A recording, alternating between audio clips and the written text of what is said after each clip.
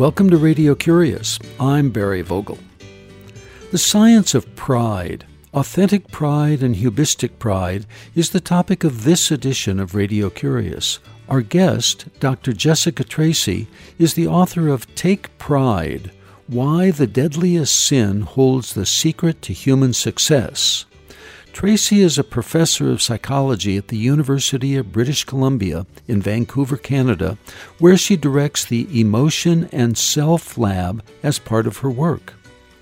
In Take Pride, Jessica Tracy explains her research, partially conducted in the most rural areas of the West African nation of Burkina Faso, in Athens, Greece, among athletes who participated in the 2004 Olympic Games, and with blind athletes at the Paralympic Games. Her findings substantiate that pride is an emotion experienced and similarly expressed by all human beings, chest expanded, shoulders back, and broad smile. With pride as a cross-cultural human emotion, I became curious as to why pride is considered a sin by some. So when Jessica Tracy and I visited by phone from her office in Vancouver, British Columbia on November 11, 2016, we began when I asked her why some people consider pride to be a sin. Jessica Tracy, welcome to Radio Curious. Thanks so much for having me. So the title to your book leads to an interesting point of departure. You say, take pride, and why the deadliest sin holds the secret to human success. So my question is, why is pride a sin beyond ecclesiastical dominations from some theorists? I actually agree with you. I don't think it's a sin. I think that was used in the title simply because it has that famous recognition. So, it has been called a sin by many. As you say, the Bible called pride a sin. A number of religious scholars have talked about it as sinful. So, I think we were using that. But I wouldn't say it's a sin, but it does have a negative side to it. We found that actually there are two different kinds of pride, and one of them, which we call hubristic pride, is really a form of arrogance. It's really about sort of self-aggrandizement, thinking that you're better than others, and it is linked to a number of problematic outcomes in terms of antisocial behavior, poor friendships, poor relationships, aggression, that kind of thing. Tell us about your research that showed there are two different kinds of pride. To figure out that there were two different kinds of pride, we did a number of studies with undergraduates mainly, who we asked to talk about what they felt like when they felt pride, to talk about what they thought about when they thought about pride. And we got a whole bunch of pride-related words and feelings. And then we just looked at how those words cohered in terms of people's experiences, which words they tended to feel together and which words they didn't. And these were words like accomplished, achieving, productive, as well as words like confident, self-worth, and then words like arrogant, egotistical, pretentious. And what we found using various kinds of statistical analyses that we use is that they clustered into two pretty distinct categories. And where on the one hand you'd have all these words like confident, achieving, and accomplished lumping together.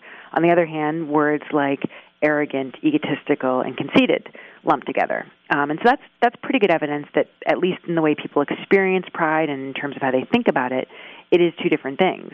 And we then found that people who tend to feel these two different kinds of pride really are quite different from each other. People who tend to feel the first kind of pride, which we ended up calling authentic pride, these people tend to be high in self-esteem, agreeable, they're nice to others, they care about others, and they're generally popular and sort of well-liked. People who tend to feel hubristic pride are actually quite different. They tend to be aggressive, disagreeable, not particularly conscientious. They're not particularly hardworking. They're not necessarily people who accomplish a lot. They want to have power over others, but they don't really work hard to get it. And they tend to have trouble with relationships. They tend to be disliked and prone to anxiety and depression as a result. So tell us about the research that you did, both with the Olympic game athletes and in the remote areas of the Northwest Central African Republic of Burkina Faso. Yeah, so we did research to try to figure out whether pride is a human universal, whether people all over the world kind of see it the same way. And we began by looking at how pride is expressed nonverbally. And we found that in the U.S., people recognize pride from a very particular nonverbal expression. Basically, it's when you see someone with their chest puffed out and their hands on their hips and their head tilted up a bit and smiling. People know that's pride, and we found that was the case with American college students. We found American children saw it the same way. We went to Italy and found that Italians recognized it that way. But to really know whether this is a universal signal of pride, we need to look at people who are totally cut off from the Western world, right? People who couldn't learn about it from Americans, because it's certainly possible otherwise that it's just something that, we in our culture use in this manner. And so to do that, we went to Burkina Faso, and we worked with a group of individuals living there, and they really lived in what anthropologists call a small-scale traditional society. So living on the land in mud huts with no electricity and plumbing, in very much the same way as their ancestors have for millennia. And we were able to find a group of 40 of these individuals who had no formal education and couldn't read or write. And this makes them a particularly sort of ideal sample for this study because they're very unlikely to have somehow had a chance to see a pride expression from American culture, right? They don't get American magazines, they don't see American movies. And so that means that if they recognize the pride display in the same way that our American subjects do, it would be very likely to indicate that this is a human universal. And that's exactly what we found. When we showed them photos of the pride expression, they called it pride. So that's nice evidence that this is likely to be something that people all over the world recognize in the same way. Now, that said, what we don't know is whether people all over the world actually display this expression when they're feeling pride in the same way.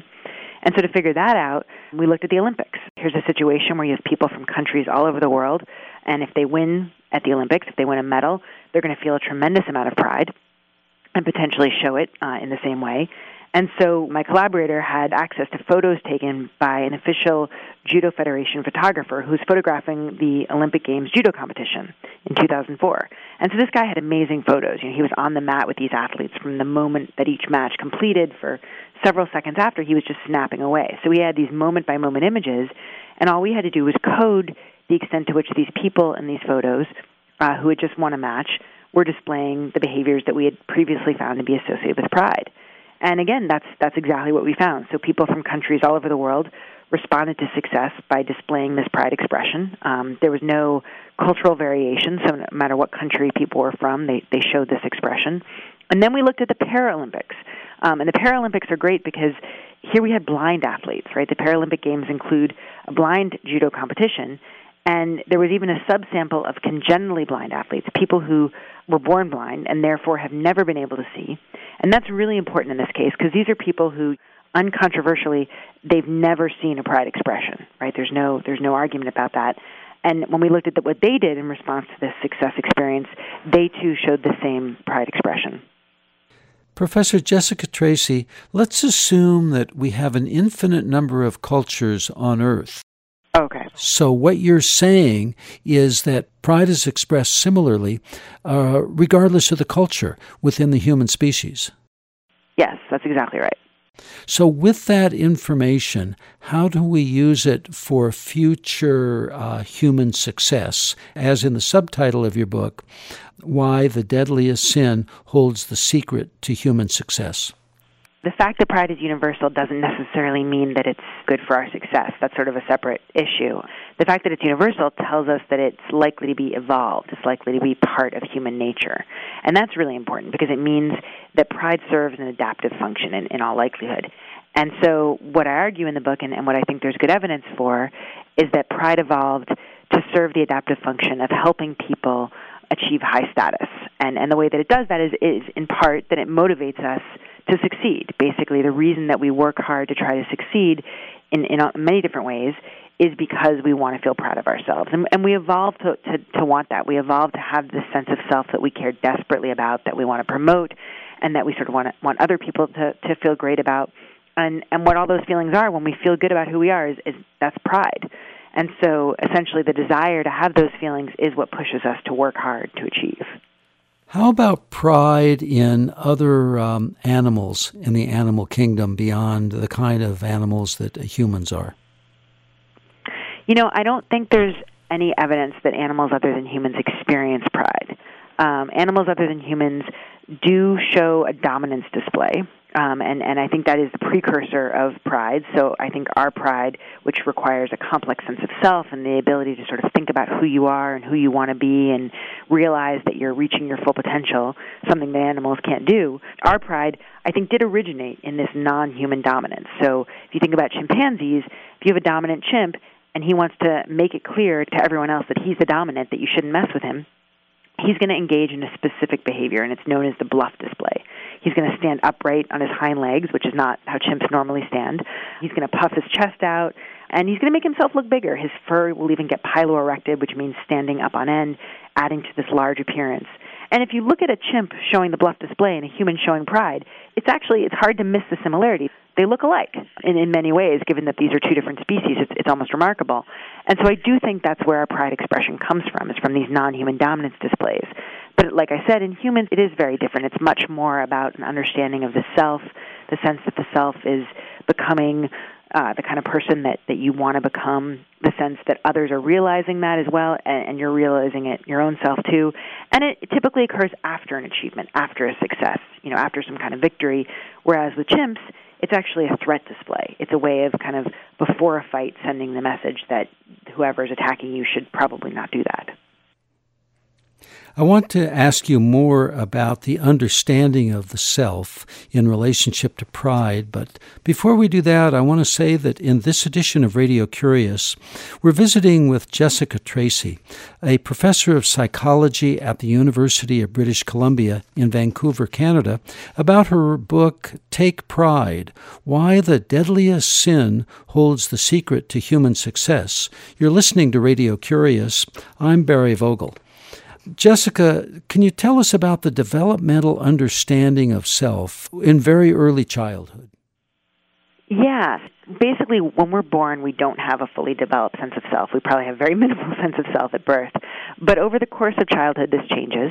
It starts with kids being able to distinguish between themselves and others, and that's a big deal to realize that I have a sense of self. I have a self that's different from you. This comes with mirror self-recognition. That's kind of one of the first pieces of evidence that kids have a sense of self, is when they look in the mirror and rather than just think it's another baby, which is what babies do, around 18 months of age, instead, they actually know that that's them. And psychologists have demonstrated this in really neat ways with the rouge test. They put a bit of rouge on the baby's nose.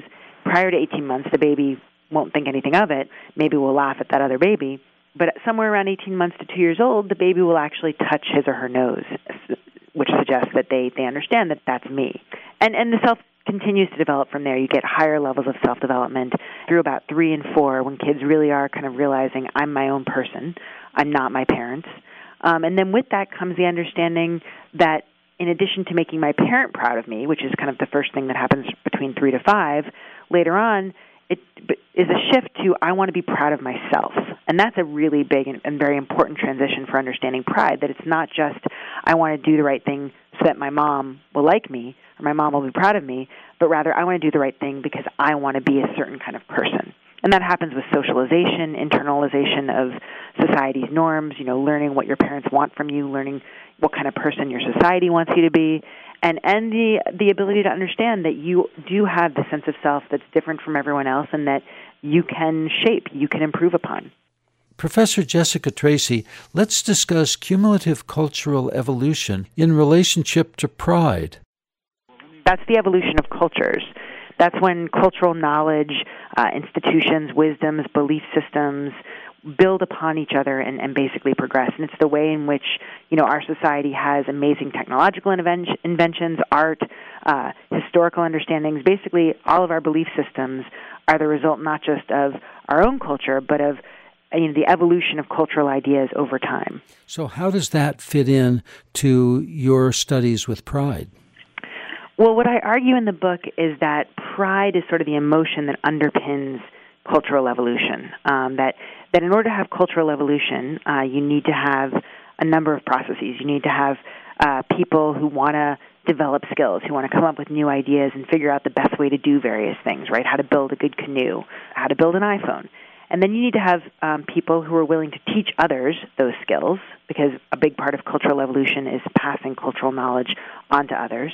And then you need to have a way to figure out who to learn from, right? Everyone else in the society needs to learn from the people who are the best social models, because if you just learn from anyone, you're going to get a lot of bad information as well.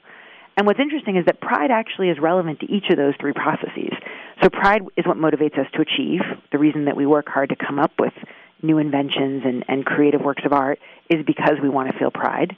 In the book, I talk about some evidence for that. So that's piece one. And then pride is also the thing that sort of promotes desire to teach others. And that's because authentic pride underlies a particular kind of status known as prestige. Prestigious leaders are people who have a lot of wisdom or skills or competencies that others value, and they get power as a result of this, not only because they're so skilled, but because they're willing to share their skills with others. They're willing to teach others what they know. And that's a really critical thing, that prestigious leaders lose power if they become unwilling to help others. So teaching others is actually sort of a central prerequisite for having prestige. And again, pride underlies prestige. Authentic pride is a big part of what it's sort of the emotion that facilitates the attainment of prestige. And then finally, the way that we know who to follow, who to copy, who to learn from, is by looking for people who show pride. And we've done studies where we found that when people are looking for information, if they're in a situation where they need to learn from someone else in their group, and they see someone who's displaying pride, they will choose to copy whatever that person says. They'll copy that person's answer to a difficult question more so than the answer of someone who's showing any other emotion like happiness, for example. They're more likely to copy the answer of the person showing pride. And that suggests that the pride expression is essentially a signal of expertise and wisdom. And you're saying that the expression of pride is head back, chest out, and hands spread at the sides or above the shoulders. That's exactly right. Do we see it in other forms of pride, particularly in a conversation like this between us and our listeners who are eavesdropping? Can they pick up pride that you have, for example, in the work that you've done on the study of pride? Do you mean like in the voice or that sort of thing, or just in the kinds of things that people say? Is that both voice okay. and content, because that's what a listener to this conversation would capture? Yeah, well, there is some evidence for a vocal burst, a sound that people make when they're feeling a sense of achievement. I'm not sure if that's pride. The study that looked at this referred to it as achievement, and I think that's probably a narrow form of pride. People make a certain vocal intonation in those situations, apparently. But other than that, yeah, absolutely. I think we can use people's language as a way of figuring out whether they're feeling pride. If people talk about accomplishments they had, for example, using words like I did that, that's clearly conveying a sense of pride. And certainly conveying hubristic pride, which is the more arrogant form of pride, that can be conveyed through language, right? When people start bragging, talking about their successes in a way that's sort of culturally or socially inappropriate, or exaggerating how great they are. That's also part of pride, and I think that's definitely something that we can infer from listening. So you talk about what pride looks like to the observer and sounds like to the listener, and you talk about when people feel pride.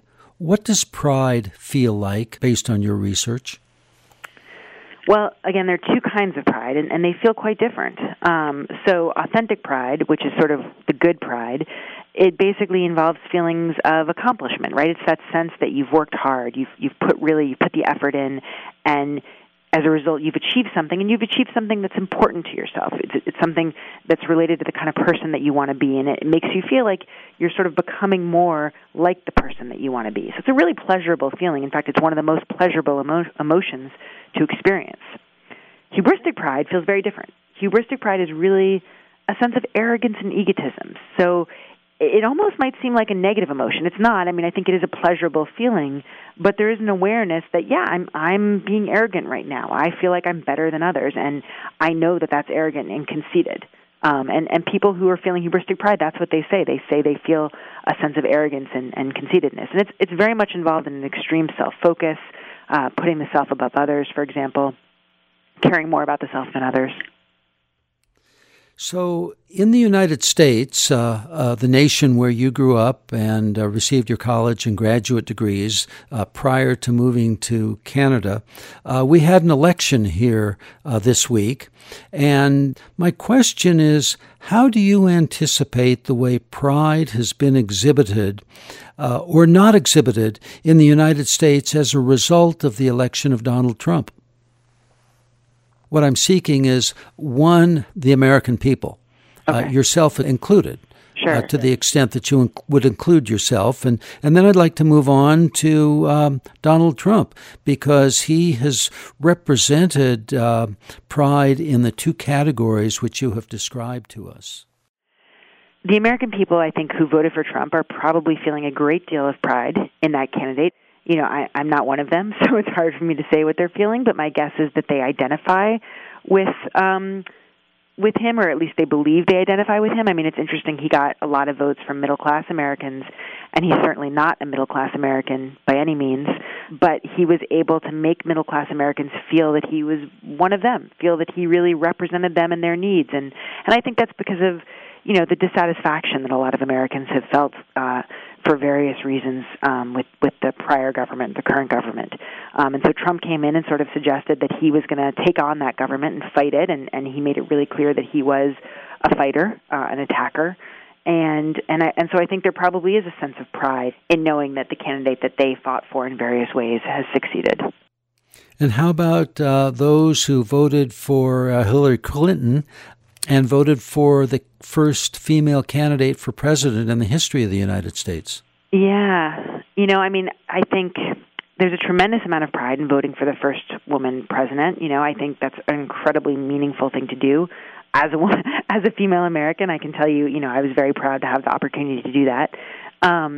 But then it is pretty upsetting when she doesn't win. And, you know, whether she didn't win because she's a woman, or I don't know that that's the case. I think there were a lot of things that happened in that election. But I don't, you know, can you still feel pride after she's lost? I think there's a sense in which she handled herself really well. I know that watching her speech in which she conceded, I felt a sense of pride just in the fact that here she is, having gone through what has to be, you know, a paralyzing and just incredibly difficult thing. She didn't know she was going to lose. You know, every poll had her well in the lead. So to go through that, you know, for years and years, this being the second time she's run for president, just the pain and agony of that, knowing she'll probably never have another chance to run for president, you know, and then to get up there and, you know, so graciously concede, I felt a great deal of pride in that. Going back to the title and the cover on your book, you have the tail, the head and the tail of a peacock, which has often been used as an example of a creature with pride when he spreads his feathers. This probably won't surprise you to know that as the author, I didn't have a tremendous amount of say in the cover.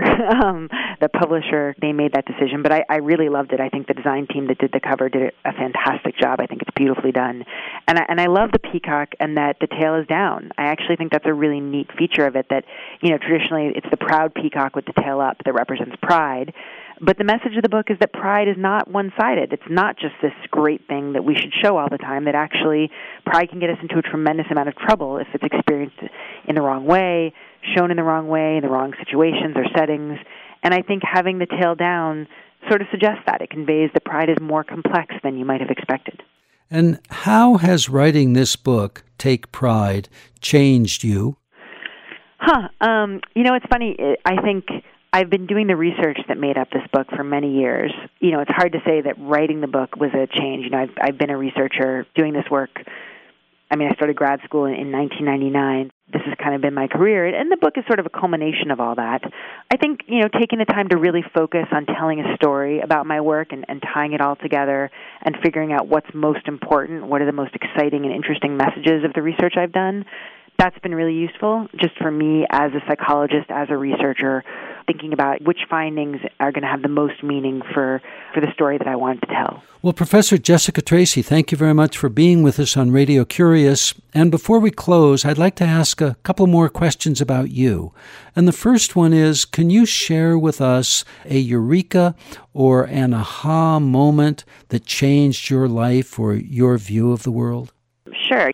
For me, this moment was basically I had graduated from college on the East Coast, and I'd moved to the West Coast, to San Francisco with some friends, mainly just to sort of live on the West Coast. I'd never done that. I wasn't really sure what I was going to do with my career, and I got a job as a barista at a cafe, and I loved it. I was really enjoying myself. I met lots of interesting people, but somewhere after about a year of doing this, I sort of had this moment where I realized that my life, I wasn't living it the way that I wanted to be living it. I wasn't accomplishing things in the way that I really wanted to. And I sort of thought back to when I was in college. Some friends and I in college had started a political news magazine together. And it didn't last very long. I think we only put together a few issues, and then we all went our separate ways for various reasons. But while we were working on that political magazine, there was just this feeling. We'd stay up late nights, making sure we had all the articles, laying things out, figuring out what we wanted to say in the editorial. And we had this goal. We thought what we were doing was so important. You know, we were spreading this political news to the college campus that we saw as somewhat apathetic at the time. And just the feeling that we were doing something that felt incredibly important was a feeling I really missed. And I would say that feeling is pride. That feeling is a desire for pride, and it's something that we all experience. We all want to feel good in that way, satisfied with who we are and what we're doing with our lives. And it's a feeling I wasn't getting as a barista in that cafe. As much as I was enjoying life and very comfortable and, you know, very having no anxiety or stress, I was missing that feeling of accomplishment. And so it was that realization that actually motivated me to go to grad school, go ahead and get my PhD and become a psychological scientist. And what would you like to do with the remainder of your one precious life? I feel incredibly lucky that I'm a professor at a university with great students and great graduate students, and I have the opportunity to do all kinds of studies that, you know, allow people to better understand the mind and to choose what studies that I want to do for the most part, and my graduate students want to do, and kind of research interesting topics and then work with intelligent students to figure them out. So I feel incredibly lucky to be able to do that for the rest of my life. And finally, Jessica Tracy, is there a book that you could recommend to our listeners? The book I always recommend to people is a bit of an older book. It's, I think, 1998-ish, something like that. But it's one of my all-time favorite books. It's Steven Pinker's book called The Blank Slate. And I think if you haven't read it and you want to know a bit about evolutionary science and evolutionary psychology, it's absolutely the book to go to because it kind of lays out the foundation of how scientists view the mind as a product of evolution and also the history behind it and the intellectual history of how that wasn't always the way that scientists saw things and how things have changed. So it's really interesting from a historical perspective and from a scientific perspective. Professor Jessica Tracy, thank you very much for being with us on Radio Curious. Oh, thanks so much for having me. Dr. Jessica Tracy is a professor of psychology at the University of British Columbia and the author of Take Pride, Why the Deadliest Sin Holds the Secret to Human Success. Her research shows that pride is an emotion experienced and similarly expressed by all human beings. Chest expanded, shoulders back, and a broad smile. The book Jessica Tracy recommends is The Blank Slate, The Modern Denial of Human Nature by Steven Pinker. This program was recorded on November 11th, 2016.